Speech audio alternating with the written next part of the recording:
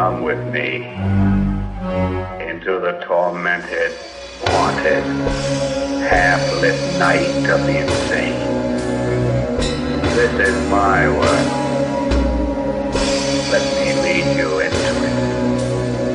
Let me take you into the mind of a woman who is mad. Hi, and welcome to Beyond the Cabin in the Woods, a good ghouls guide to horror. I'm your poltergeist Kinsey. I'm your poltergeist Debbie. I'm your poltergeist Donna. I'm your poltergeist Adrian. I'm your poltergeist Mac. It's been a minute, gang. So We're back. We're back. Yeah, it's been a minute. Yeah, it's been a minute. Yeah. You could say 27 years. You could say that. It'd be wrong, but you could say It's it. fundamentally mathematically inaccurate, yes. Dun dun dun. Okay, that's all I just wanted to do. That's it, you're going home now. I'm done. Bye, gang. So we watched a movie. We did watch a movie. We watched It Chapter 2. So, yeah, I kind of heard a tail end of y'all's discussion when y'all came in. Mm-hmm. So, should we go around? Yeah, Did you like it? Did you not like it? Sure. I liked it. It was not as good as the first one. That's all I will say right now. We will talk more about this later. Same. I enjoyed it. I enjoyed it a lot, but the first one was better. Bill Hader's fantastic. Oh gosh. While watching it, really, really enjoyed it. Except at some point I was like, fuck, what year is it? How long have I been in this theater? And I think there were some fundamental issues with the storytelling devices. Mm-hmm. That when, like, the further away I get from it, the more I'm like, ooh, that wasn't great. And so I think structurally and just, like, quality-wise, the first one was probably better. But I really enjoyed this one, despite everything. So I'm going to go with, yeah. All right. Keep your expectations in check. But, yeah, I liked it. I liked parts of it, but I don't think the movie's very good. Okay. Kinsey? I liked it. I had fun with it. I do agree it's not as good as the first one, but I also, the source material, it's kind of hard to translate that, so. I think the book kind of runs out of steam by the end. Yeah. But the book has the power of it still being the Spoiler territory. Not yet. Oh, okay. Of still having that parallel story structure. Right. So it's still got the stronger story of the kids at the same time. So, but it's interesting with Just the Kids. I think Just the Kids makes a stronger contained story because it's scarier and it doesn't end with a poorly animated spider as every filmed version of this story does otherwise. fair. When I was talking about this movie afterwards, I think that the second part of the film is very similar to the first part of the film in that they're both kind of coming-of-age stories. And I like that they leaned into it here, but yeah, they did a better job of that with the kids. Mm-hmm. Which you can sort of, like, I think part of the problem is that when you're reading the book and it is the parallel storytelling, it's not annoying that the adults don't remember because you're getting the stuff at the same time as the kids. That's true. But the way that they chose to do this movie, you've gone through the first movie, and then you're having to deal with these characters not remembering or re-remembering that in the second half of the movie, or in the second part. And so it's just like, no, we know that. I get that you don't know that right now, but we know that. Can we just get on with it? Yeah. Fair. Yeah. All right, so we're going to be heading into spoiler territory, like, super fast, everybody. And for those of you that don't know what It Chapter 2 is about, our good buddies at IMDb, even though Mac's feud is still going on. Mm-hmm. I know they did. I think it was about Derry's charming town pet being hunted down and, murdered.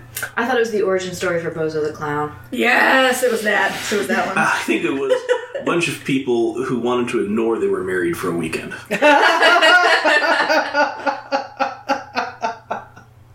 Some, rightly so.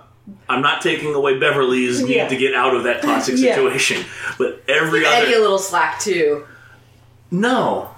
You don't think so? No, I think Eddie's wife is one of the more maligned creatures in this movie. Given that we know nothing about her except that she calls her husband on the phone. And that she's fat. No, dude, that phone call, I wanted to drive a fucking screwdriver into, like, I would crash my car on purpose if somebody were on the phone talking to me the way she was talking to him. Okay, well. I was okay until she called back. Like, I was like, I was, Yeah. it was when she called back, you didn't say it this way. That's, Their relationship may not have been the healthiest, but I don't think his death wish was quite earned. Okay. so IMDb says 27 years after their first encounter with the terrifying Pennywise, the Losers Club have grown up and moved away until a devastating phone call brings them back. Thanks a lot, Mike. Okay. Devastating phone call. Devastating phone call. I want to jump right into the way weird the movie started, because it starts with a brutal attack on a young gay couple. Actually, not that young. And one of They're in them... their 20s. Yeah. Well, they're not 16. I mean, so they're, they're an adult. They're a young adult. They're not an elderly gay couple. But they're attacked. There's some slurs used, and one of them is eventually killed and dumped in a river. Well, dumped in a river and then killed. But not to take away the brutality of the attack depicted. I think dumped in the river and then killed is actually a little bit more brutal. Oh, I agree. So, and I do want to say that scene was straight out of the book. Yes. Straight out of the book. However... Kind of. In the book, Adrian didn't have a boyfriend. Yeah, he did. Did he? Yeah. Oh, yeah. Oh, I forgot that part. They were, because all of the boyfriend is who we kind of follow his perspective on it, because he has all these thoughts about Adrian and his like ambitions to write like what might be a bad book and that sort of thing. Right. Because it's all taken from the interrogation of him later. Yeah. He's like, there was this clown. They're like, okay, and then Mike You're Hamill right, like, you're right. I remember clown, that. you say? So, But it is like the opening scene of the book. So Yeah. I read it 87 years ago. so, my point being... Sorry. That's okay. So Stephen King wrote this pretty much as it was in the movie. But also, Stephen King wrote this in what, 1980? Yeah. 1986? Mm-hmm. Well, it was published in 86, so I'm assuming mid-80s. Okay. Yeah. So, what's good and appropriate behavior has changed a lot since 1986, and I feel like they could have done better with that scene. I feel like they could have done almost anything to it to make it be less of a let's just kill a gay couple for fun. I slightly disagree with you. Mm-hmm. This is one of the places where I think the movie was being ambitious, and then where I think it maybe dropped the ball a little bit. And I almost wish that they had picked it back up, because I think this could have been really interesting. We are definitely sliding straight into spoiler territory. We're there.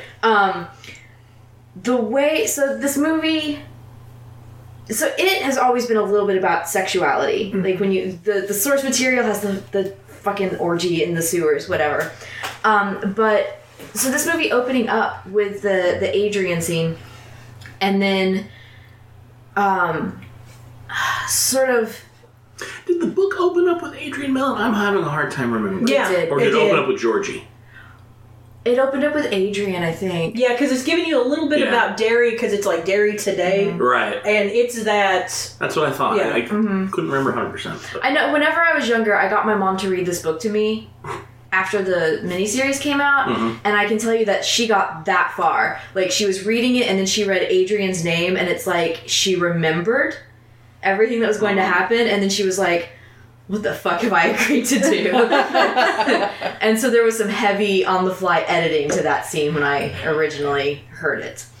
And then the reveal of Richie Tozier at the end, I feel like that's the sexuality and the queerness of the characters and of it and of sexuality in general is something that they were trying to approach and deal with in this movie. So you're on the side that Richie Tozier was closeted gay. I don't think there's a way to read this movie outside of that. I've heard other people say that it's implied but not explicit. I don't understand that. I didn't see it at all. That's fascinating. I totally saw it. Like, even before they, like, had the thing at the end, I was like, in particular, I can't really remember anything in the first movie that stood out to me because they all just seemed like affectionate childhood friends.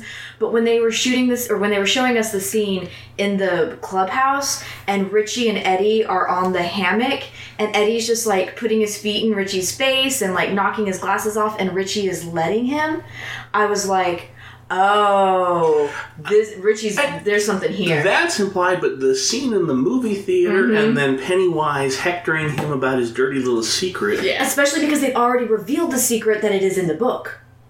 What? In the book, it's that he doesn't write his own material, right? Yeah.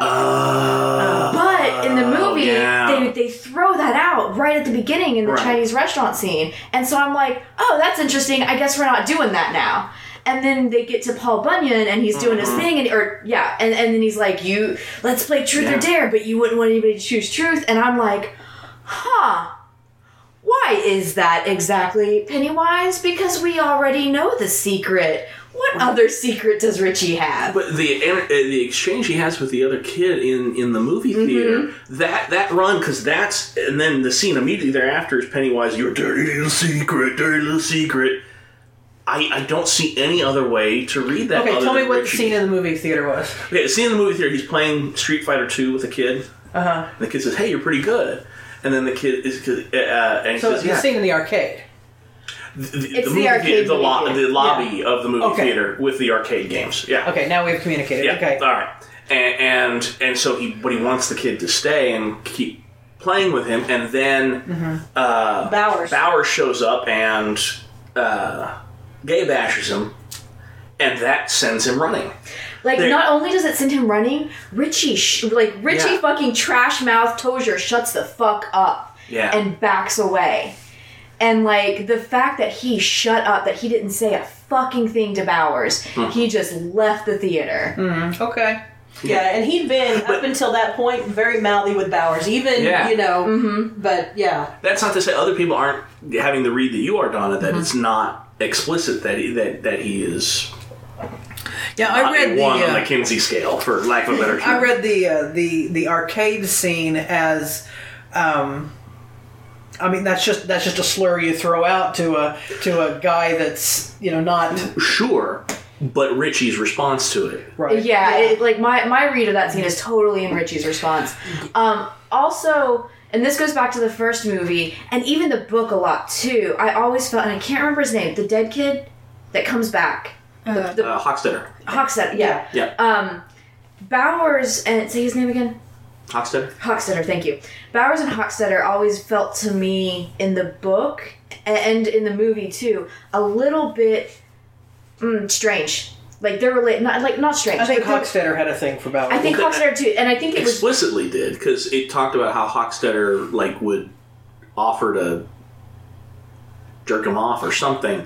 That was in the book. Yeah, that was in the book. Like Hochstetter was clearly and like. But Hochstetter was also completely sociopathic. Yes. At his okay, backstory. so Hochstetter. Okay, just so I'm caught up. Hochstetter's zombie Kylo Ren we saw. Yep. Yes. Okay, cool. That's a very good description of him. That's all I saw. And in the book, he did explicitly say things like, "Hey, I'll jerk," but they did. He was a fucking psychopath. He killed his younger sibling and didn't understand that other people existed. Yeah. That's but in the book. And in the movie, it seemed like they never really touched on that, I don't think. I don't remember. They didn't deep dive into Hochstetter at all. But they let Hochstetter be kind of weirdly sexual, I think. And so I was hoping that since they were I feel like opening with the Adrian Mellon scene and then coming in with making Richie Tozier gay, and then bringing Hochstetter back with Ray Bowers, I really feel like they at some point maybe intended to lean into this exploration of sexuality a little bit more than they did. Well, there's an hour cut of this film. Holy shit, there's a 4-hour version of this film? Yeah. Fucking God. It feels very... Yeah. For a 3-hour movie, it feels over-trimmed. Yeah, it does. There may be, in that hour... what I'm you're so mad that I really want to see that. Yeah. Like, I'm angry at myself for wanting to sit through 4 fucking hours. It might be a completely different movie, though. So Well, what I'm waiting for is the 7-hour mega cut of 1 and 2 intercut correctly like the book. I feel like there's somebody that's going to do that on Reddit. No, I think Machete is saying it's possible. I mean, it's like a special edition. They may still do that. So, I mean, the material's there. They don't have to do it. I like how you literally just did Bill Hader's Steven. Stefan. Yeah. I'm just sitting here thinking about I man, I always potty up before going to the theater because I don't want to have to go to the bathroom. And our movie was at 3:45, and at 5:00 my bladder was the size of a basketball, and I was sitting there going, okay, it's 5:00, it's going to be about another hour. I can sit here for another hour. And that was incorrect. And I'm just very glad that I gave up when I did instead of trying to hold out because I would have died. Jay had to go pee at one point, and he was like, when do I go? And I was like, okay, based on my knowledge of the book, go now. Yeah. I went when Bill went into the Funhouse because I've seen that trailer 3 or 4 times already. I feel like I missed as little as possible. I do appreciate that the stuff they put in the trailers was actually different A little bit, yeah. than what was in the movie. Like, not a lot.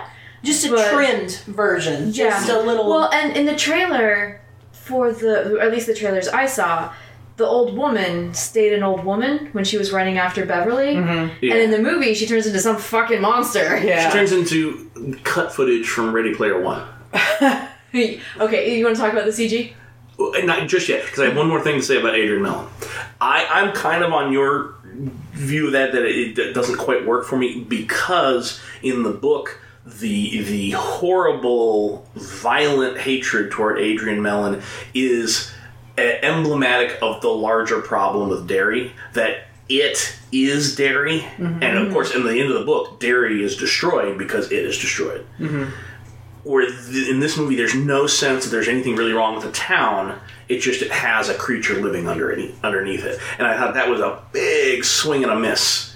Yeah, that's what my SO said too. Whenever he was like, I don't understand why they needed to open with that, and I was like, well, in the book it's a symptom, and like in the book this is why it is there. Because this town is willing to do, and I pointed out to him, I was like, the like Pennywise isn't there when they start in on this stuff with Adrian. Yeah, like he's not there. There's no voice egging them on.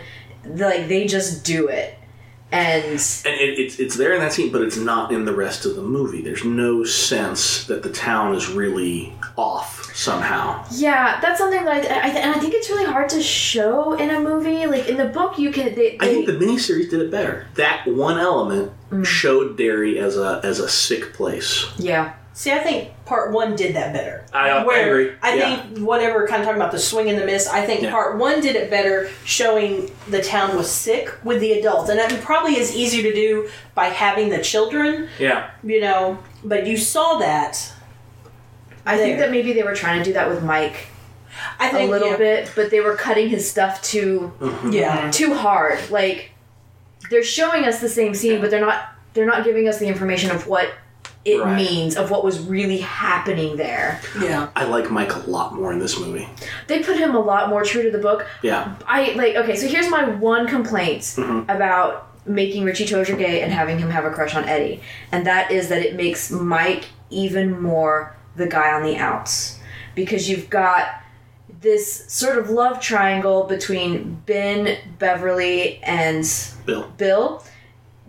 Stephen King, why do they all have names that start with B? Cocaine. That was really hard to say just then. Well, because one of them has a stutter, and that's great fun. All right. And cocaine. So you've got that love triangle, and then by making Richie Tozier and Eddie have this very strong relationship, because even though Eddie doesn't seem to have ever known, like he and Richie were still really, really close. Yeah. Right. Which leaves Mike still the outsider. He doesn't have those extracurricular bonds So the others like the others have. I think that works better for the character because I think it gives him a more complete arc. Because he is the only one that really gets to escape Derry at the end. He has lived with it the longest. And then, so what I want is the further adventures of Mike Hanlon. Like, he's going around hunting monsters, going wherever he wants to go because he can. Black Batman. Isaiah Mustafa for Batman. I'm putting it out there. I back that. I want to talk at length a little later on about the amazing acting in here, but since we brought up Mike, I would not have known that was the Old Spice guy. I kept going. He looks so familiar, but if I did not know it was the Old Spice guy, I would not have known it was the Old Spice guy. I really appreciate actors that can do that. Yeah. Yeah, because he really, like, from his mannerisms to his tone, was channeling young Mike, like how he was. But also bringing that damage of being in Derry for as long as he was. That and manic cultness. But it's never overwhelming. He doesn't go for like, oh, this is my Oscar reel moment. He's just never quite 100% until the end. Mm-hmm. And I thought, that's awesome. Well, and it makes it feel like Mike was hiding something earlier in the movie. Yeah. Like, I feel like there were moments where I was like, that's weird. He's being weird right now. And then at the end, when you find out, oh no, he went down here with them expecting them all to fucking die. It's like, oh, of course he did. Yeah. Yeah, I think there's some really good acting here, but also I do think that the kids were a little bit better. And can I be a terrible person and complain about Jessica Chastain for just a second? I'm going to pretend not to hear whatever you say about the love of my life, or one of them. I did not like her as Beverly. I will give you that. She's great. She's wonderful, and I adore her. But I'm like, there are other pretty redheads in Hollywood, man. I agree with that. I think the problem is with her and then with McAvoy. I'm sorry, my Debbie. You're good. I'm talking about McAvoy here. He's not my boo. I thought he was your boo. No. Oh, okay. She saw Dark Phoenix and it was over. I think by them being names, I think that's all you're seeing is the name. Where everyone else... I'll forgive your sins against Bill Hader right now. Well, no. Bill Hader, he is a name, but in certain circles. He's not like... He's not a movie star quite yet. Yeah. On his own terms. Yeah. Thank you, Mac. That's what I'm saying. Like, you had all these other actors that can be these characters and just be phenomenal, where then you have the McAvoys, the Chastains, where it's like, that's who I know. This is... So, that's where I'm going with that. A lot of the acting's very good. The guy playing Ben... is pretty.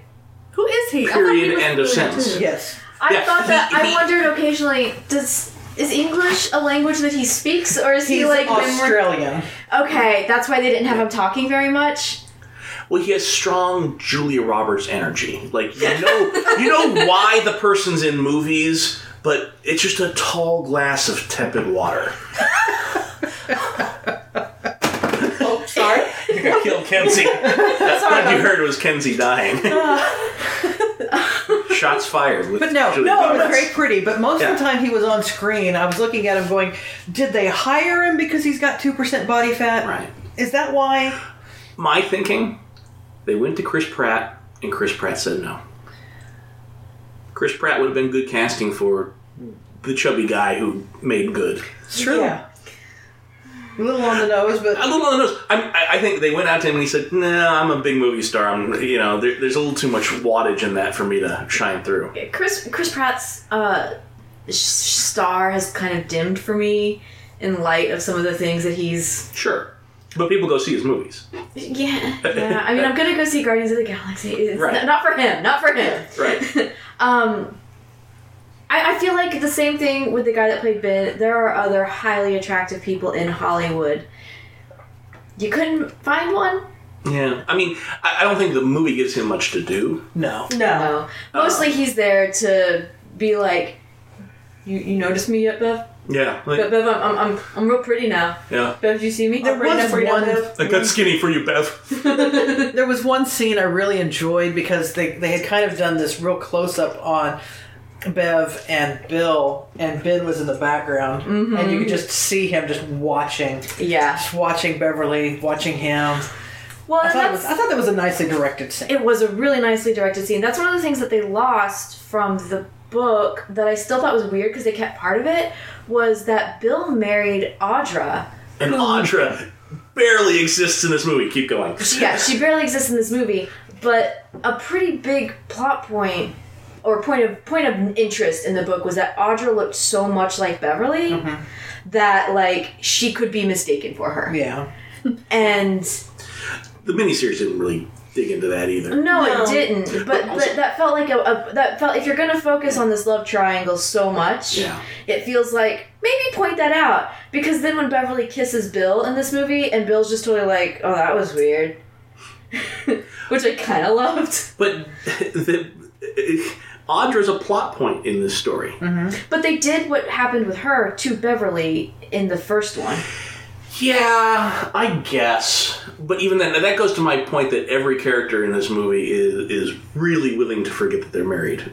For most of the run. It's like, I'm not like, oh, marriage is a fundamental building block of society. But this movie is a bunch of characters who don't want to be married. So much so that they will go headlong into their death to no longer be married. I think Stanley wanted to be married. I don't think he did. He wouldn't have gone to that bathtub if he wanted to be married that much. I think that's why he did. I think that Stanley went into that bathtub because he was having a nice conversation with his wife. They were having a nice night. And I think that Stanley knew he couldn't go back because he fucking liked his life. Like, that's sort of always... Like, Stanley's always been the character that doesn't really want to go on the adventure. Right. But he was there, and now he has to. And so he's here, and he likes his life, he likes his wife. They're literally making plans to go to Belarus or something. Right. It started with a B, it's not Belarus. It's all right. And so then when he gets the call, his options are to fucking die quietly in his bathroom in the house that he seems to like, or to go to fucking Derry and relive the worst thing that's ever happened to him. That's a thorough recap, and I disagree with the read on it absolutely, because I think Stanley is one of the most ill-served characters in this movie, because in the book, he is confronted with his memories of all of this, and in like eldritch fashion, his brain just can't cope, and that's what causes him to take his own life. In this, he makes some sort of equation like, well, I could go, or I could die. I will say, I didn't really in the most violent way possible, so that my wife, this person that you say that he likes, will discover me and be traumatized by forever. There's literally no way you can discover the dead body of somebody you love and not be traumatized forever, though. Correct. But in the bathtub, he's making a point of it. He could have driven off a cliff somewhere, and then the coroner said, well, we really can't show you, Mrs. Uris. Okay. There is a way to do it and minimize that trauma. Valid point, but then I wonder if the letters would have been sent. I don't like the letters. I think the letters are a bad idea. I agree. Bad. I will not disagree with that. I won't argue too much for them. Yeah. Trying to make Stan's death rational is a almost fatal flaw in this movie. I think they really should have leaned into the Eldritch thing. Yeah. Like, and you could have gone pure psychedelic in the moment he gets the call, and he is just gone. He can't even think straight, and all he can do is check out. No, because like if I'm recalling correctly, because it has been like a minute since I read the book and saw the original, or not the original, but the first part. His fear, the thing that Pennywise showed to him, was basically a complete violation of his religion. Yeah. Like fucked with his entire view of the world. But in the book, and very notably in the book, doesn't quite translate in the audiobook, but it, like, the font changes when he kills himself, and you can actually see like the scrawled blood of it written on the bathroom wall. That's a guy who's checked out of reality. But this guy is like, here's all my orderly notes about why I did this. Honey, be sure and send these out. I've already addressed the envelopes for you. I do wish that they had done that. I think that like that would have really leaned into the terror that you should feel in the movie. And see, to me, that's what the miniseries did right. The original miniseries. Because he did what you liked. He loved his life. You could tell him and his wife Absolutely. loved his life. He gets that call, and it is a switch. Yeah. Where he's like reverting back, like he's doing this, rubbing his ear, and he checks out. Yeah. So that I will say, Yep. that got that right. Yeah. Where is this movie wants to make his suicide make sense, and I'm like, no, I'm not there for His that. suicide already made sense. Yeah. He could not face going back. Right. And I feel like when you're dealing with an eldritch being, that's a logical response. Brain breakage is... Illogically logical. Yeah. Do you want to talk about the CG? I do want to talk about CG now. Go for it. I said Yeah. my piece on This will that. be the CG corner. Go. Yeah.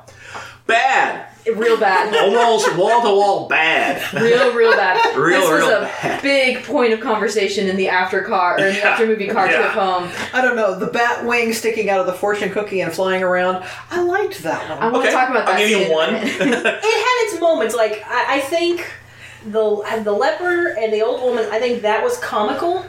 Where I like the stuff at the table. I like zombie Kylo Ren, and I didn't have a problem with the stuff at the end. I know you guys did. It totally just like with the miniseries. It was like a stop motion spider in the miniseries. Yeah. And it was just a bad CG spider in this. I'm totally checked out of fear. Like I don't fear Pennywise at the end of the movie. No. I was telling somebody just last night that the movie, it felt like it peaked really early. Yeah. The movie in general peaked early. Yeah. And I remember spending a lot more time going, oh God, at the early part of the movie. And the last part of the movie just sitting there going, Yeah. all right. What was the peak part for you? Like scariness? For me, it was like Paul Bunyan freaked me out more than I would have thought. I have to step out of this for just a second and tell you, the guy I was sitting next to, Zeke. He's so great. He is so cute. We would just be sitting there, and all of a sudden he would go, "What the fuck?" I heard him being like, "What the actual fuck?" Oh fuck! Not There was a just- moment where I was sitting there going, "Shit, there's other people in this theater," and then going, "Anyone who's brought their kid to this movie can deal with." Right, yeah. No, to be clear on this, he is a huge Stephen King fan and a huge clown phobic. What's the word? I don't remember. Chlorophobia. Chlorophobia. Huge. Like, when we saw the original, because he's such a huge Stephen King, and when we saw the original, I had already seen it, and I went to see it again with him, and I was like, sit next to me, I'll give you your trigger warnings. Okay, that's him. Okay. Yeah. I remember you talking about him. Yeah. And when we were like, I was like, I haven't seen this one yet, so I'm going in blind. I can't help you out. So we're sitting there, and I just keep reaching over. Are you okay? And he's like, yeah. Or there was another point where he was like, how did I let you talk me into coming to see this? If I But recall correctly, she didn't. She just said, hey, I have a ticket. You coming? yeah, that was my comment. Free ticket. It wasn't that hard. But the scene where Eddie goes downstairs as a kid in the pharmacy, and there's all those sharps, and there's the broken glass. Jesus Christ, and I he had so goes on much the trouble floor. with that scene. And, That's Nightmare Fuel. I had problems with and it. I Blood was, and needles, I was that's like mine. crawling out of my seat, and Zeke reached over, put his hand on my arm, and went, "Are you okay?" I think that was the moment when I was the most freaked out, was when Eddie was falling down in broken glass and uncapped needles. Yeah. Oh, fuck that. Oof. Ugh. CGI is so bad in this movie. How bad is it? It's so bad that the CGI de-aged young Eddie Kasparek in the scene in the clubhouse is the second most frightening creature in this movie.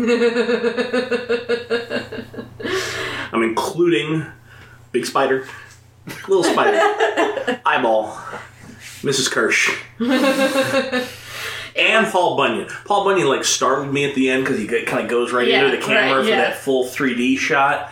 But otherwise, I was just like, I don't know. I will agree that the CGI was bad, and that it was so bad that I noticed it, which is kind of a big deal, Yeah. because I tend to, like, bounce off of that real easily. But I also... The conversation that I had in the car was basically like, what does a big budget horror movie look like? And the answer to that is this. 13 Ghosts. Like, the answer to what does a big budget horror movie look like is that nobody fucking knows because we don't give money to horror very often. So when we do, you have people who are like, I don't know, we can do anything. And there's no practice dealing with restraints, I think. And so you end up with this with really bad CGI. Like, there was a moment, I think, it was something that Pennywise was doing. It might have been after Paul Bunyan. But Pennywise is getting really close to the camera, and I kept thinking, this could be a practical effect. But it's not, and it's really bad. Oh, was it where they zoomed in on his face and then his face kind of melted a second? Or... No, because I can see the reason for having CGI for that. Yeah. There was something else where it was just like, for no reason that I could come up with, all of Pennywise looked CGI. And I was just like, it's literally just him. Why are we not doing a camera trick here? Yeah. Yeah. I agree. Like, you got Bill Skarsgård, who could make his eyes go in different directions on his own. Why are we CGIing all of this? Bill Skarsgård. He's real pretty when he's not Pennywise. Did anybody watch Castle Rock? That first season of Hulu? I watched the first season, and I hope that you don't ask me any questions about it because I remember almost nothing. I liked it. It was like Shawshank 2. I had trouble Still with Shawshanking. I kept watching it, but there was almost nothing that caught my attention about it. It was a little bit of a letdown. There were parts that I liked, but he's in it. That's why. Oh, well, now I have to go back and pay more attention, damn it. He was the big central guy. Was he? Yeah, he was the kid that they locked up in the prison. Oh, yeah, he was. Yeah. He was. That's how little I remember it that I forgot.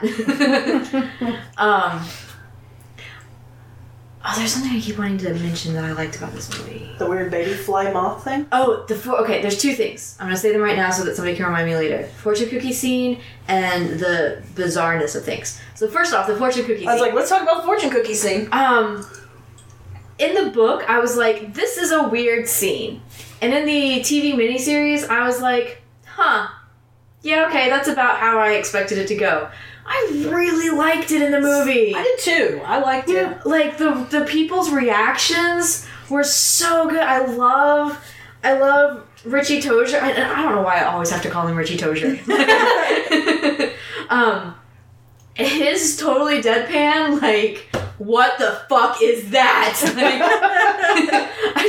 I love how just completely jaded and, like, checked out he gets. I love Eddie running to the corner and fucking cowering. Bill being like, there's a logical explanation for all this. Like, I feel like you get so much character development in that scene with how each of them are responding to it. And I feel like it really latched on to the absolute fucking batshitness that the book wanted to do. There are a lot of moments in this movie where I feel like Stephen King is basically being like, this is how I would tell the story now if I could. Yeah, I really fucking like that Chinese food scene. Yeah, that one, like, as each one of them, as they're opening up, like, I saw that first one, the baby head thing, I'm like, what was that? I was Richie, and I was like, what the actual fuck? That's straight out of the book. Yeah. Like, that one, that got me, and, yeah.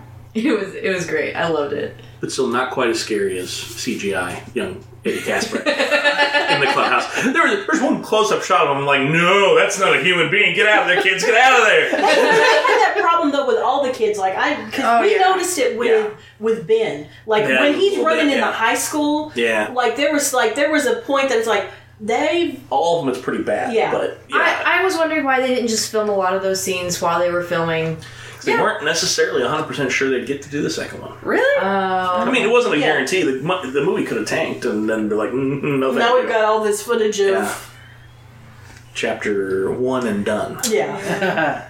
I guess that's a valid point, but it still seems like you've got them there. Right. Just go ahead. I mean, I've made one movie kind of like with friends kind of way. Like, what does that add? Like a month of... I guess that's a lot. Yeah. And if you didn't have the script generated yet, you didn't know how you were going to do the second one. Yeah. Yeah. I think there's an article out that says that like for $2 million of the budget was used for the de-aging of the CGI, something like that. Yeah.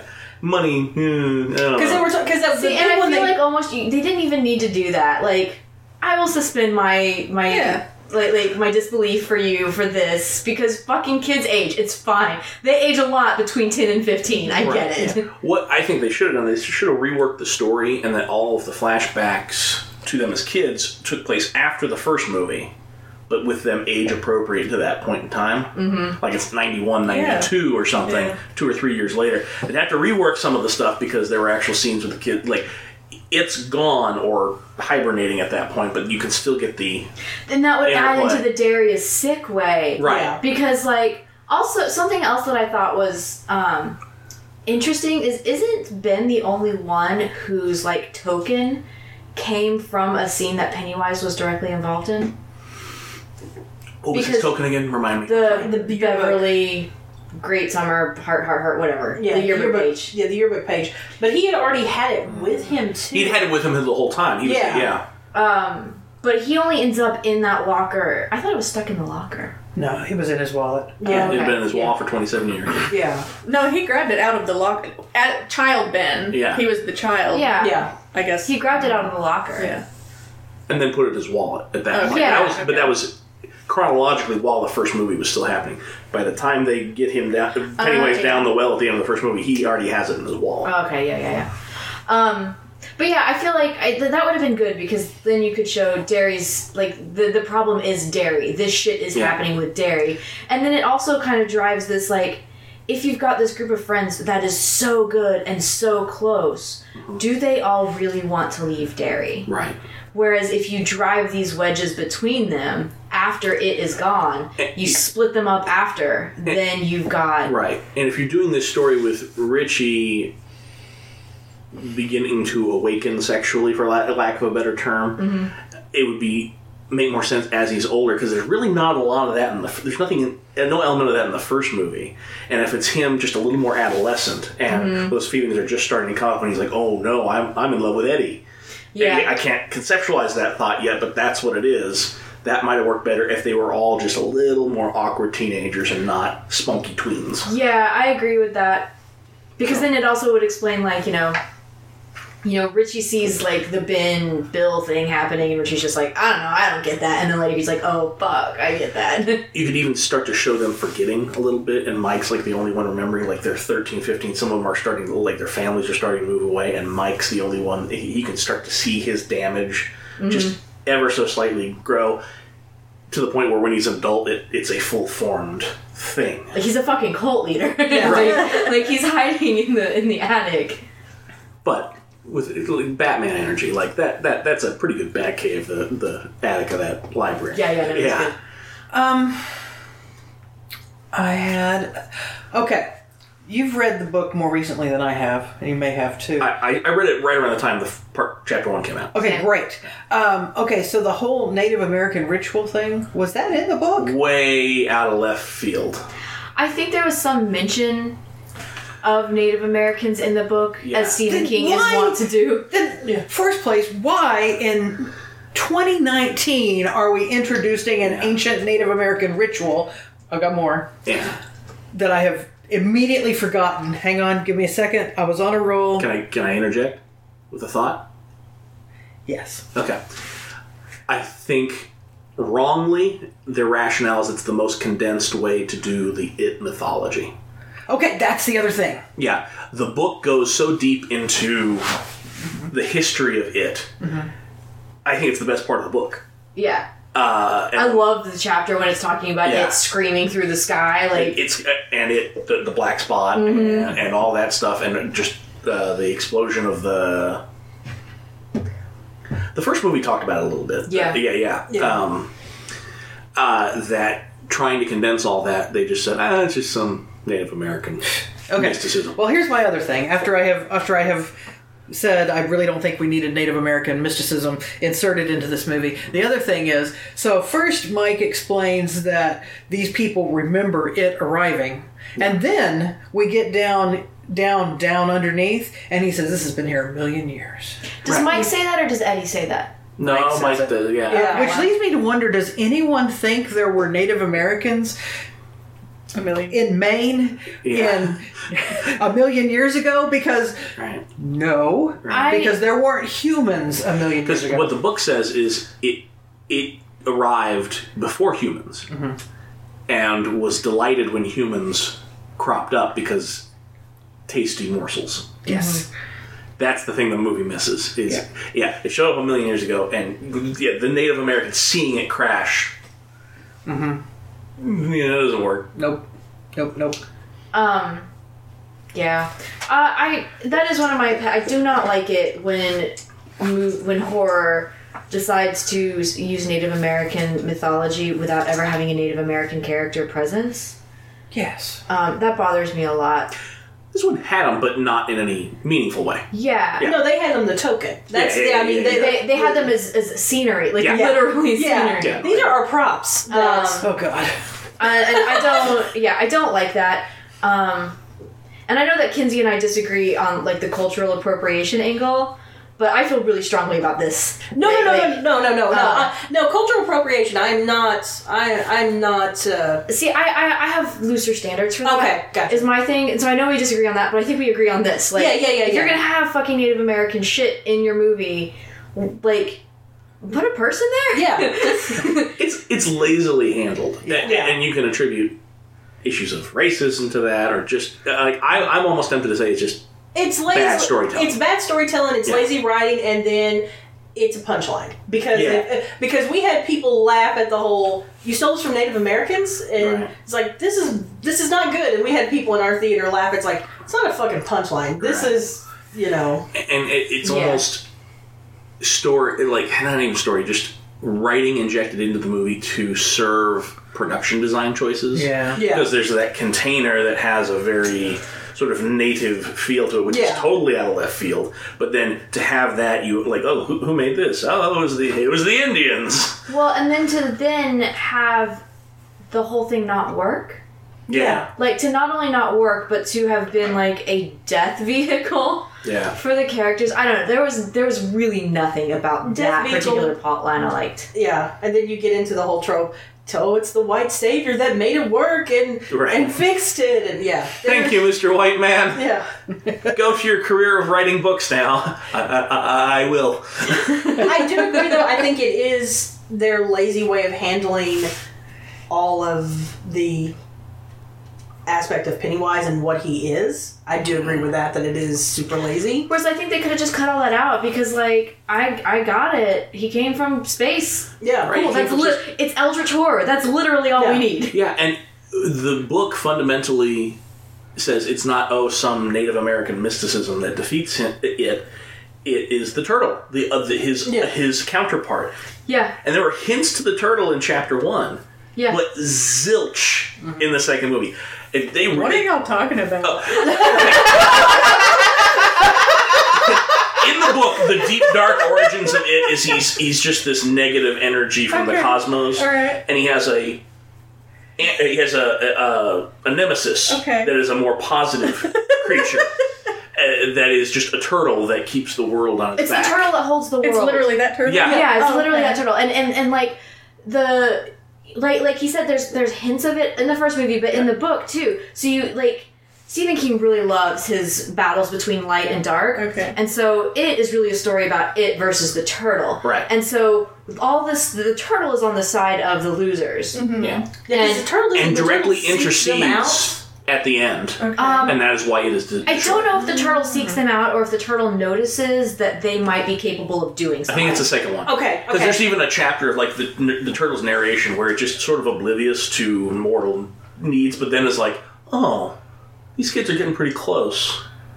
Maybe I'll help them out. Okay. Yeah, and so there's just little things that happen that sort of like, if this hadn't happened, they would have been fucking killed. Right, yeah. But it's a little tiny thing, just a little tweak of luck. Yeah. and they're okay when they really should not have been okay. Okay. And you get that a lot, and you see that a lot on their side with the turtle, and then you see that a lot with Ray Bowers and It, where like little things happen with Ray. Henry. Henry. Who the fuck is Ray Bowers? I don't know. There is somebody that's Ray Bowers. Maybe it's Was it his dad. father?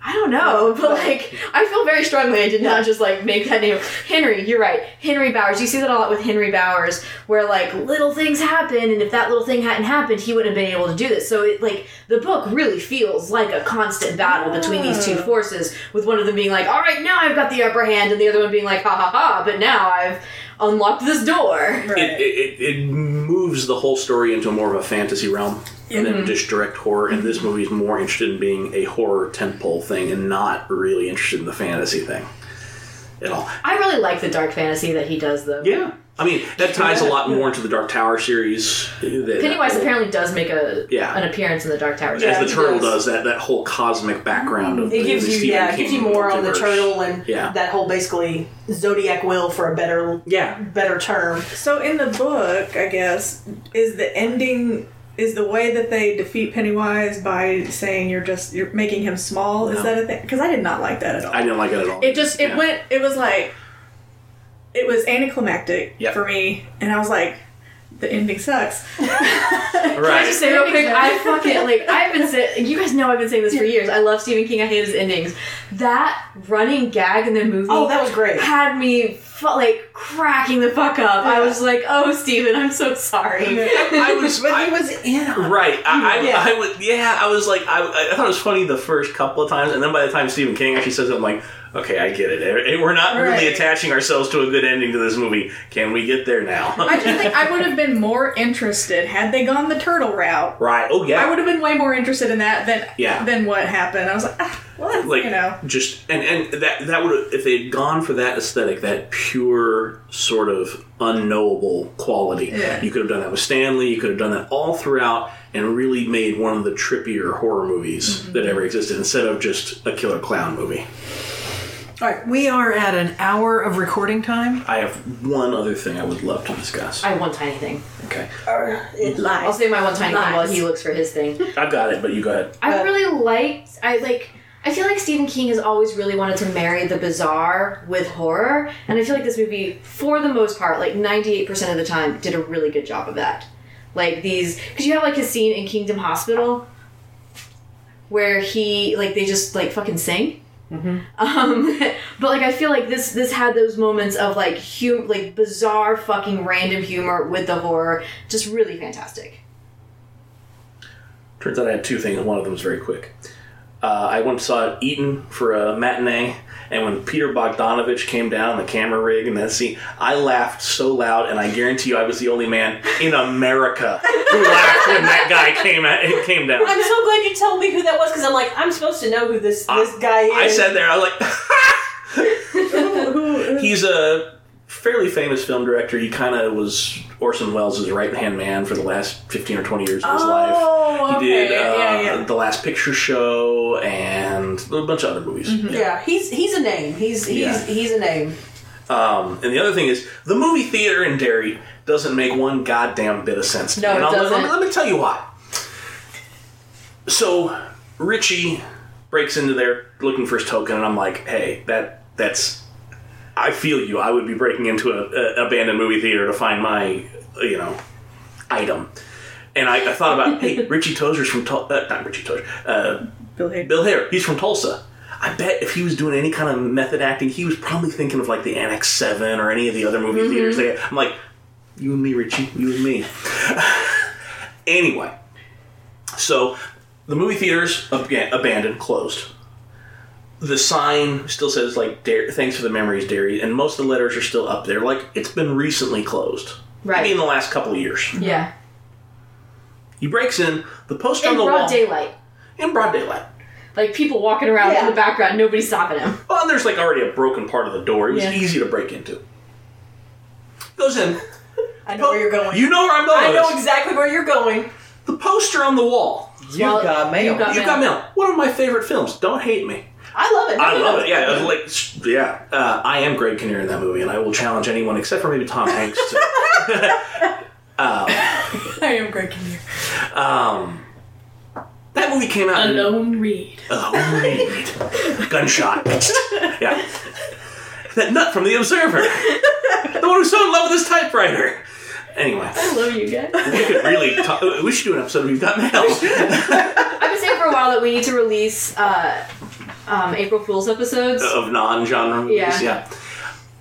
You've Got Mail was released in the winter of 1998.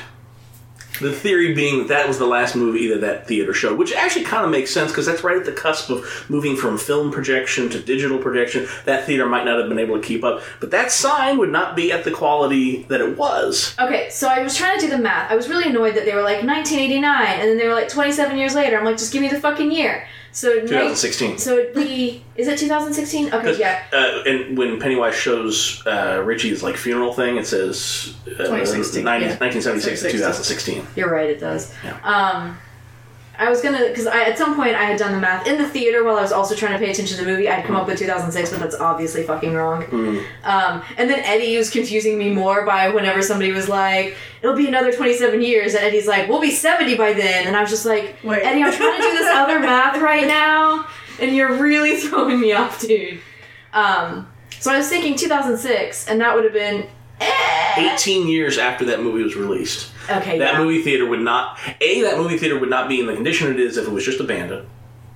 B, it's a fairly happening section of Derry. Somebody else would have moved into that space in 18 years. Yeah. Not necessarily. In 18 years? In 18 years.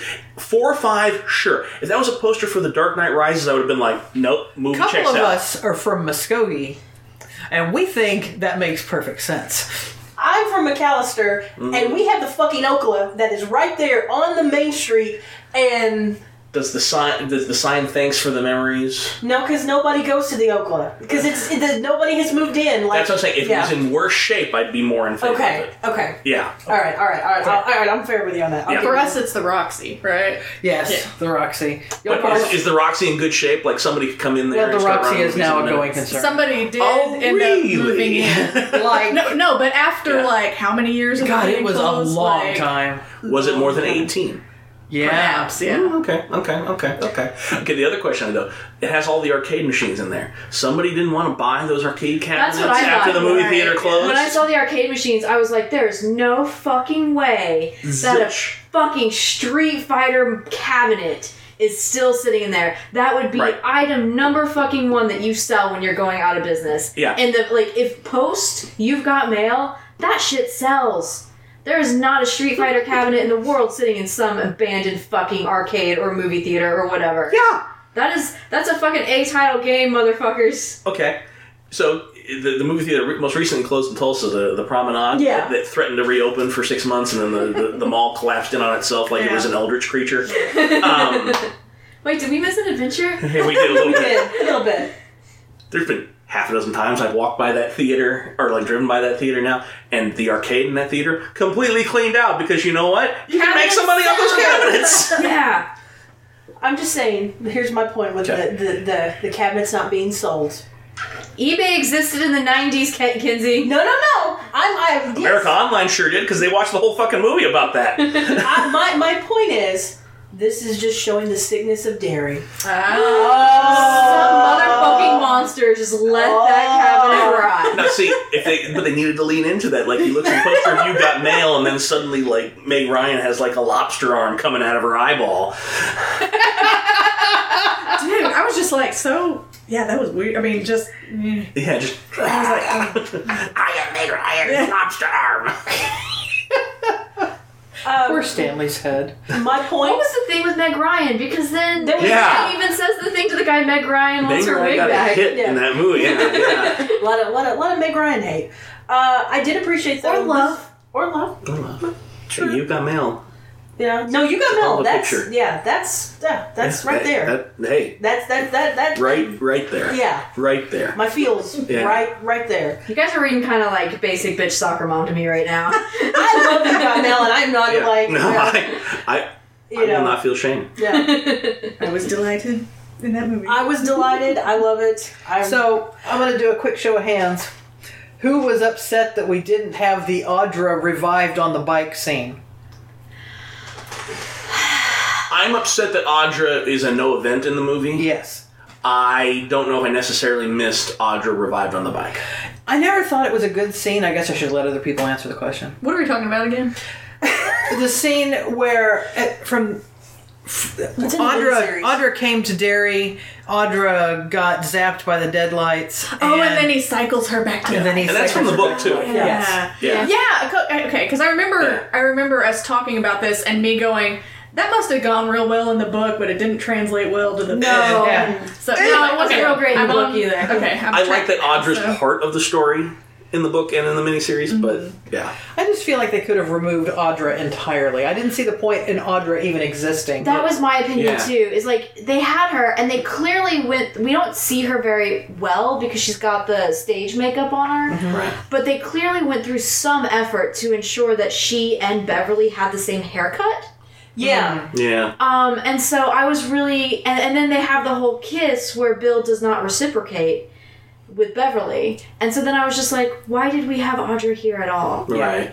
Like, we could have just had Bill be like, I'm married, her name's Audra, she's in my movies. Then Peter Bogdanovich would not have been in the movie, and I would have been sad. Well, but hey, Mac would have been a poor man. I think I would have even been okay with it if they hadn't just harped on her so long. Like, it feels like there were so many things that were more important to the theme of the movie cut. Yeah. That if we're not going to deal with Audra, have that be just a quick scene where he's like, oh, you don't like my movies either. Cut. Yeah. Move on. Yep. But yeah, like, it's not that I missed the scene. I just felt like they set something up for her and did not deliver it. Yeah. Well, yeah, and especially because you have Bill even saying the line, "This bike has beaten the devil." Like this bike, like they I thought that was his token. yeah. Yeah. I was like, that's going to be a big thing to burn. Like How are you going to carry that down into the caves, Bill? yeah. Did you think about this, buddy? The rest of them are getting in there. He's like, wait up, guys. Wait up. Man, come on, Silver, you better float. My one last thing that I have to talk about, and I'm sorry, I just love the Thing reference with Stanley's head, and then even fucking Richie saying, "Are you gotta be fucking kidding me?" Like that whole. Like that was where Peter Bogdanovich was for Mac. That was like, kids, we're here for you. Yep. I have to admit, I thought of the Thing.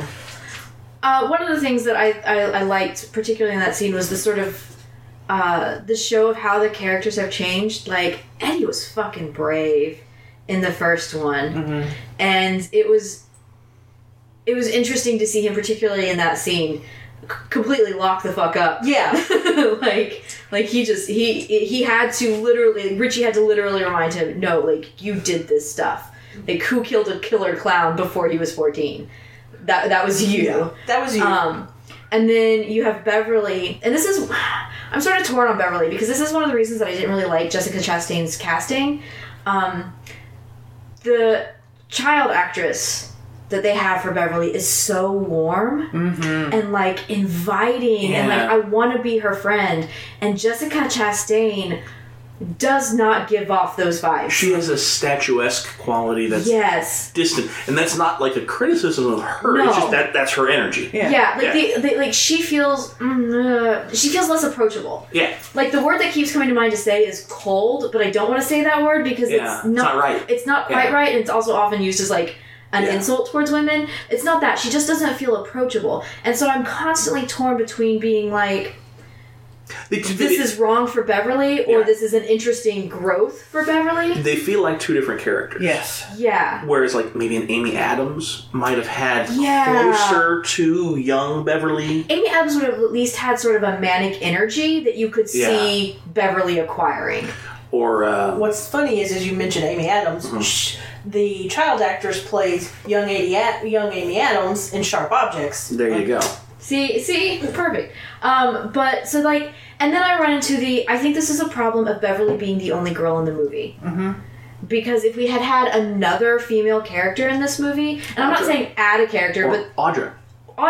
If we had Audra, and we could see Audra being, like, honestly, in that opening scene, more like Beverly was, which would then have made a really great moment when Bill didn't reciprocate the kiss, because Beverly is not the fucking same person she was, and the woman he married is more like she was. And then you can see how Beverly has given up the things that made her good to like survive in the situations that she has Yeah. ended up in. I think that's what they were probably trying to do, but I think it was sloppy done. No, I'm not it was sloppy done, but I think that's what they were. The fact that I've gotten to this almost 24 hours after I saw the movie, like, if you want me to get something out of your movie, you need to give it to me a little bit Yeah. better than that. Wrap up? Were you Yes. trying not to say it? I was trying not to say it. And no one said we'll say it for you as you're just. What are you trying to tell us, Donna? I don't know. Donna, you've known me for a lot of years now, and I don't know why you think I'm going to be subtle about anything. Can we just all agree that Bill Hader was a fucking gift in this movie? He was fantastic. I have... Okay, I'm gonna go off on a quick tangent here. Go real on a quick. tangent. As a bisexual person who does not really fit into any gender norms whatsoever, I fucking loved Bill Hader as Richie Tozier. Like, I liked it. I like how close to the chest he played it whenever they're like, "Are you married?" And he's like, "I tried it once." And then just like move the fuck on with the conversation. And then the reveal of him having like being in love with Eddie, I just thought that was like, I legitimately fucking cried in the theater. Like, you do not get to see like queer characters that don't fit in these molds very often, and I really, really love that they let Bill Hader play Richie Tozier as gay, like this smart mouth, doesn't know how to fucking dress himself, messy hair, not shaved, fitting into zero of the fucking conventions. Like, letting him be gay was really fucking amazing, and I loved it. And I've always kind of identified with Richie because I too know the feeling of being like, I said this thing, fuck. Why have these words come out of my mouth? Is there anything I can do to take back the last 5 seconds? But so I've always identified with him. There was a moment in the movie actually where Jack leaned over to me and he went, "I have bad news." And I was like, "What?" And he goes, "I'm Eddie and you're Richie." And I was like, I have no evidence against that. I think you're right. But yeah, just like, I don't know, Richie, the way that Bill Hader played Richie, like, it really, really meant a lot to me in this movie. And I did not go into this movie expecting to feel that way about anything, really. The end. Alright. Pig agrees. Yeah. She's concurring with you. She's like, me too. Me too. So do we have a rule? We do have a rule. What I decided on. We have the honorable mention one too. Because our rule is trust your friends, but we also wanted to do an honorable mention. I think it was the equivalent of double tap. Is that Or right? was it just show up for the reunion? Just show up for the reunion. That's it. That's Yeah. it. And if the choice is die in your bathtub or show up to the reunion, just go to the reunion. Yeah. Go to the reunion and trust your friends. Just, and yeah. Like, I get it. Don't go. You don't want to go to the reunion. But if you got to that, false dichotomy sort of thinking, go to the reunion. Can I say one more thing? Go for it. Back on the movie. The storyline, like the narrative devices they used were really bad. I did not like the MacGuffin search. It made no fucking sense. Like, the reasoning for splitting up the characters was dumb. Yeah. A lot of the things that they were doing, that the storyline was telling them to do, was super fucking dumb. It was trying to add some kind of singular story structure to that half of the story when it doesn't really exist. Exactly. I just wanted to throw that out there because I feel like it needs to be mentioned at least that I liked a lot of what they were doing in spite of their best efforts. The movie ultimately, I think, feels like a bunch of really great ingredients that never quite got cooked. Yes. It's a bag of groceries. Yeah. It's not a meal. Yeah. Yeah, I'll go with that. Sorry. Right, But so- the rule, I think trust your friends is really good. Yeah, and I like the just show up too. So yeah. And double tap, Eddie. Yeah. Or just, not even necessarily double tap, just check. Like, just be like, I killed it! Ah! Yeah! Don't turn your back. Yeah. I really kept hoping against hope that they would get him out somehow. Yeah. Yeah. And I almost feel like they would have been able to get away with it with all of the ending sucks. Everybody wants a happy ending. Like, I'm like, but you gave us this you hung this lampshade. Just turn on the light. All right, and our poll, we've got it's a 2-part one. Essentially the same question Yeah. for different times in your life. Yeah. But my side of it is, how would Pennywise have been able to lure you? And my half of it is, if we, your poltergeists, did the ritual of Chud, what would Pennywise show you to distract you? Because in this one, he doesn't zero in on a fear necessarily, but like a central injury to each character. Mm-hmm. So, tell us your central injury. Welcome to the Ginger Snaps episode, part Really? 2. If we're going at that age, being at that age, 11, 12-ish, mine is when my grandfather, my doc, passed away when I was 11, and he showed me Doc now as a grown-ass woman. As I'm talking about, I'm kind of tearing up. You're welcome. Thanks, Mac. It would be that, showing me him. I would be Debbie, checked touch out. her. Debbie, touch her. She needs you in contact. I would have killed you just to poke her, right? Yeah, poke. No, I would have checked the fuck out, and we wouldn't have been able to do the ritual. So don't count on Kinsey. Yeah, Pennywise, if you're listening, buddy, that's how you get me. What would he have shown you as a kid to lure you down? Lure me down there is just talk about movies with me at that age. No, like seriously, like someone, not necessarily Star Wars, but like, hey, I want to talk about movies with you and not make you feel like a fucking third wheel. I have a feeling that's going to be a recurring theme around this table. Yeah. With your two other friends at that age appropriate time. It would be, let's talk about movies and let's do that. So yeah, that's mine. Thanks, Mac. Little catharsis here for you this morning. There you go. Start the day out right. All right, who's next? Scrambling to think of my own answer to my half of the question. I'll I'm go ahead like, with mine and get it done with. Okay. Do you want me to hold your hand? Sure. Okay. I think I'm good. I'm compartmentalizing right now. So. Okay. All right. Sorry, I That's hate all you. right. Yeah, basically the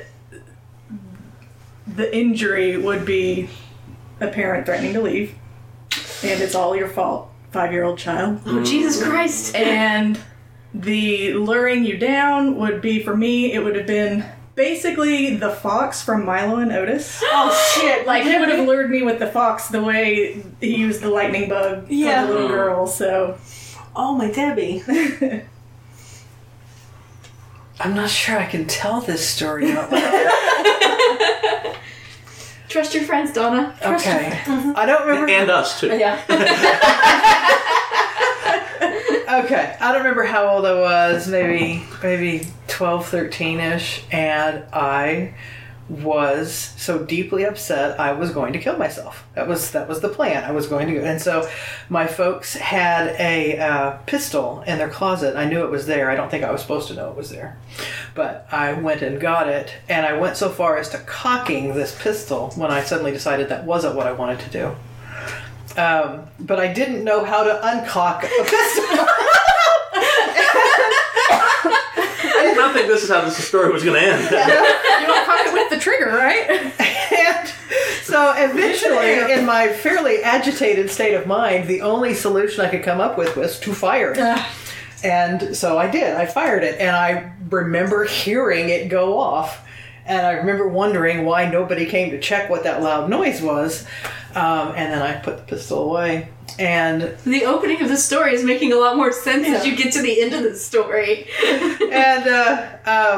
and then I kept going back, trying to find some evidence that had happened. Like, there was no damage to the carpet, there was no damage to the wood, there was no damage to anything. And it was like a long time later that my dad mentioned that it's a revolver, and he always left it on an empty chamber. And so, apparently I didn't fire a bullet out of my parents' gun in their closet. And I don't understand why I heard it. And so it's something I think about with alarming frequency, actually, is what the fuck actually happened that afternoon. Pennywise, yes. Or the turtle, because it was the empty chamber. Both. The little... A little fight between the little... the clown and the turtle. Yeah. So, and to lure me down into the sewers, puppies and kittens. Yeah, it wouldn't be that hard. I've been sitting here for a while trying to figure out which thing to say. Right. I have the Suicide Story. I've got the Third Wheel story. So I'm gonna go with the other trauma, which was, I think the thing that Pennywise would show me to make me stop is the night that my mom's boyfriend tried to kill her. And there was a really, I don't know if the thunderstorm was actually on the same night or if that's just my memory putting together two things, but I remember there being a really big thunderstorm and the house that we were in had skylights. And so, like, just sitting there and hearing all of the yelling and watching the trees and the lightning through the skylight. And, yeah, I think that would be my scene of this is how we distract you. And luring me down, I think, one of the other scenes that I almost went with that Pennywise would show me was the time that a friend of mine said, nobody really cares what you're talking about. And I think that really it would be very easy to lure me down with somebody who's like, tell me more. Yeah. Because, yeah, that's a pretty recurrent thing. Or a cute kitten would do it too. Especially if I thought that kitten needed help. Yes. Would you like to close this out, Mac? Okay. What you got, You're Mac? like, shit, Mine's we're not- serious. A specific event, I think. And I think that was a lot of I have recurring themes. Yeah, recurring theme. I would think Pennywise would probably show me. I remember I was a kid, and my dad was writing, like tinkering with writing some piece of fiction at some point. He never really did anything with it. Sort of outlined it, and I, in a curiosity, looked at it, and the opening line was, "There. This is about a married couple who have a kid, but the kid cramps their style." Oh! Right. Oh. And that's always illuminated that I think the only reason I exist is because a young lawyer in the 80s needed to have kids to show his firm that he was a family guy. Oof. Do you? I don't. You're not a hugger. I'm It's gonna fine. pat your arm. I'm Poke. I'm gonna poke. But I don't think it would work. I think he would show me that and I'd be like, yeah, okay, got something new? Therapy exists and it's good and you should do it. Yeah. And you work through that stuff. Yeah. So I'm like, oh, maybe I'm well adjusted and, that's okay. You're okay adjusted. I'm okay. I'm like, that. There's damage there, but I'm like, the damage doesn't define me. I think that's about as well adjusted as anybody gets. That's fair. Yeah. Okay. Fair. What would he show me as a kid to lure me down? He could not be the clown because I'd be like, because I saw the original movie. A for sale sign for $5 on the movie theater. Yeah. There's that. Or he'd start looking like Christopher Lloyd and he'd be driving a DeLorean. I'd be like, let's go! That's Get that going up. I'm And in. that's canon too, because in the book he totally did the old movies. He did Yeah. the Teenage Werewolf. Oh, I would. Yeah. I would. Even if he was a little off, I'd be like, "It's okay. Maybe Doc's just having a bad day. Let's do this." He's a little older now. It's fine. Wandering eye. Cool. Sure. I mean, Doc's a little weird anyway, so it's fine. It's fine. It's all good. We're gonna have an adventure. Let's go to the 30s. I mean, yes, Yeah. you will have an adventure. Yep, I will. One way or another. Yep. Can I have one more thing to add? I'm gonna really need every movie in the world to acknowledge that adorable little girls exist with hair colors other than brown. Because I'm getting real tired of watching adorable little girls like mine with brown hair, like my daughters, have terrible things happen to them in movies. Okay. I don't know why brown is the hair color of adorable little girls the last 5 years. That was rough for me because she was very much like my niece, and I was like, ugh. She was so friendly, and she's like, ooh, Firefly. Very And also, sweet. I was like, I'm trying to think of a situation that would happen that Leia gets up and walks away, and I just let her fucking go. So, my mother, just this week, reminded me of a story of myself about that age. I was 4, where we were at a baseball field. I think that little girl was closer to 7. Yeah. Oh, well, I was 4 in this story. And we're at a baseball field, and I proceeded to ask all the people in the bleachers for some matches so I can make a campfire. And someone gave me said matches to make a campfire. And my mom had, her name was called over the loudspeaker to say, Carla Redbird, will you please get your daughter? She's trying to make a campfire in the playground. You were 4 4 and your mom let you be in the playground alone? It's 80s, babe. I was in the 80s. I know, but I'm just saying this. I was 4 before around the time of Adam Walsh. Okay, so Yeah, I was 4 in 86. yeah, I was 4 in 82. I consistently forget that you're older than me. That's all right. That's all right. Yeah. So yeah, I could. The Wandering that didn't feel that, especially with that recently. I guess it feels weird. We let Ada go away from us if we can still see her. Like, as long as we can see her, it's fine. But if we're, like, in a bleacher and she gets up and walks away, I'm like, the fuck are you doing? You're 5! You can't just walk away. Where are you going? No, this is not a time to go to the bathroom by yourself. I can't see the bathroom door. As often as my nephew slips away with 9 adults in the house not noticing, and he's 5, then... See, the house is different, though, because the house, I'm like, we live here. It's fine. Yeah. But when we're in public, I almost lost her one time when she was 3, and I think that stuck with me.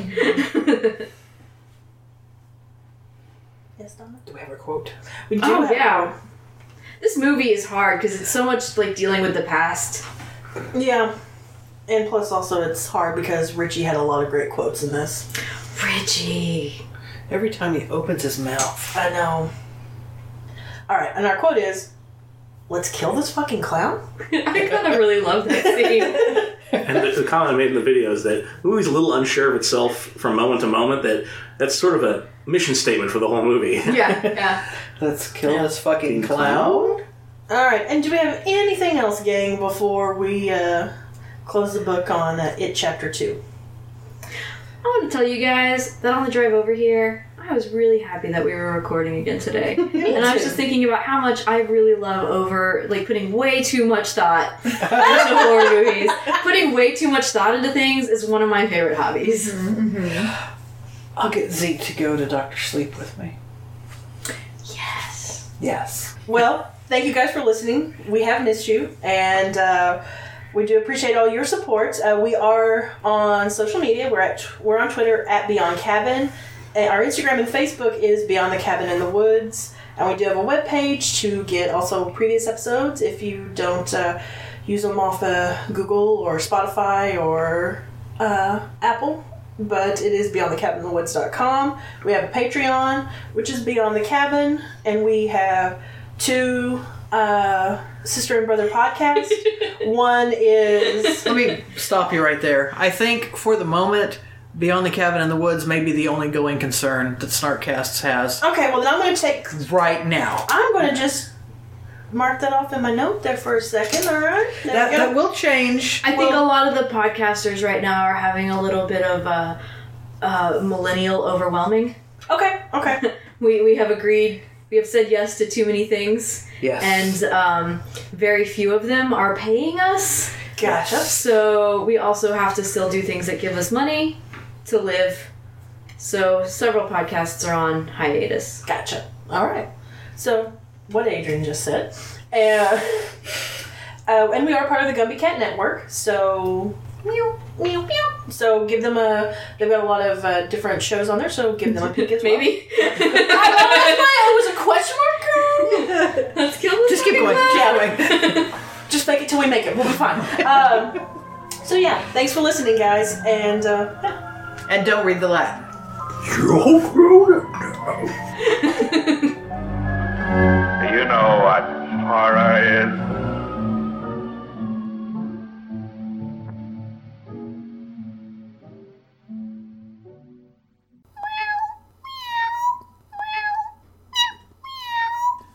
Gumby Cat Productions. Podcasts for podcast people.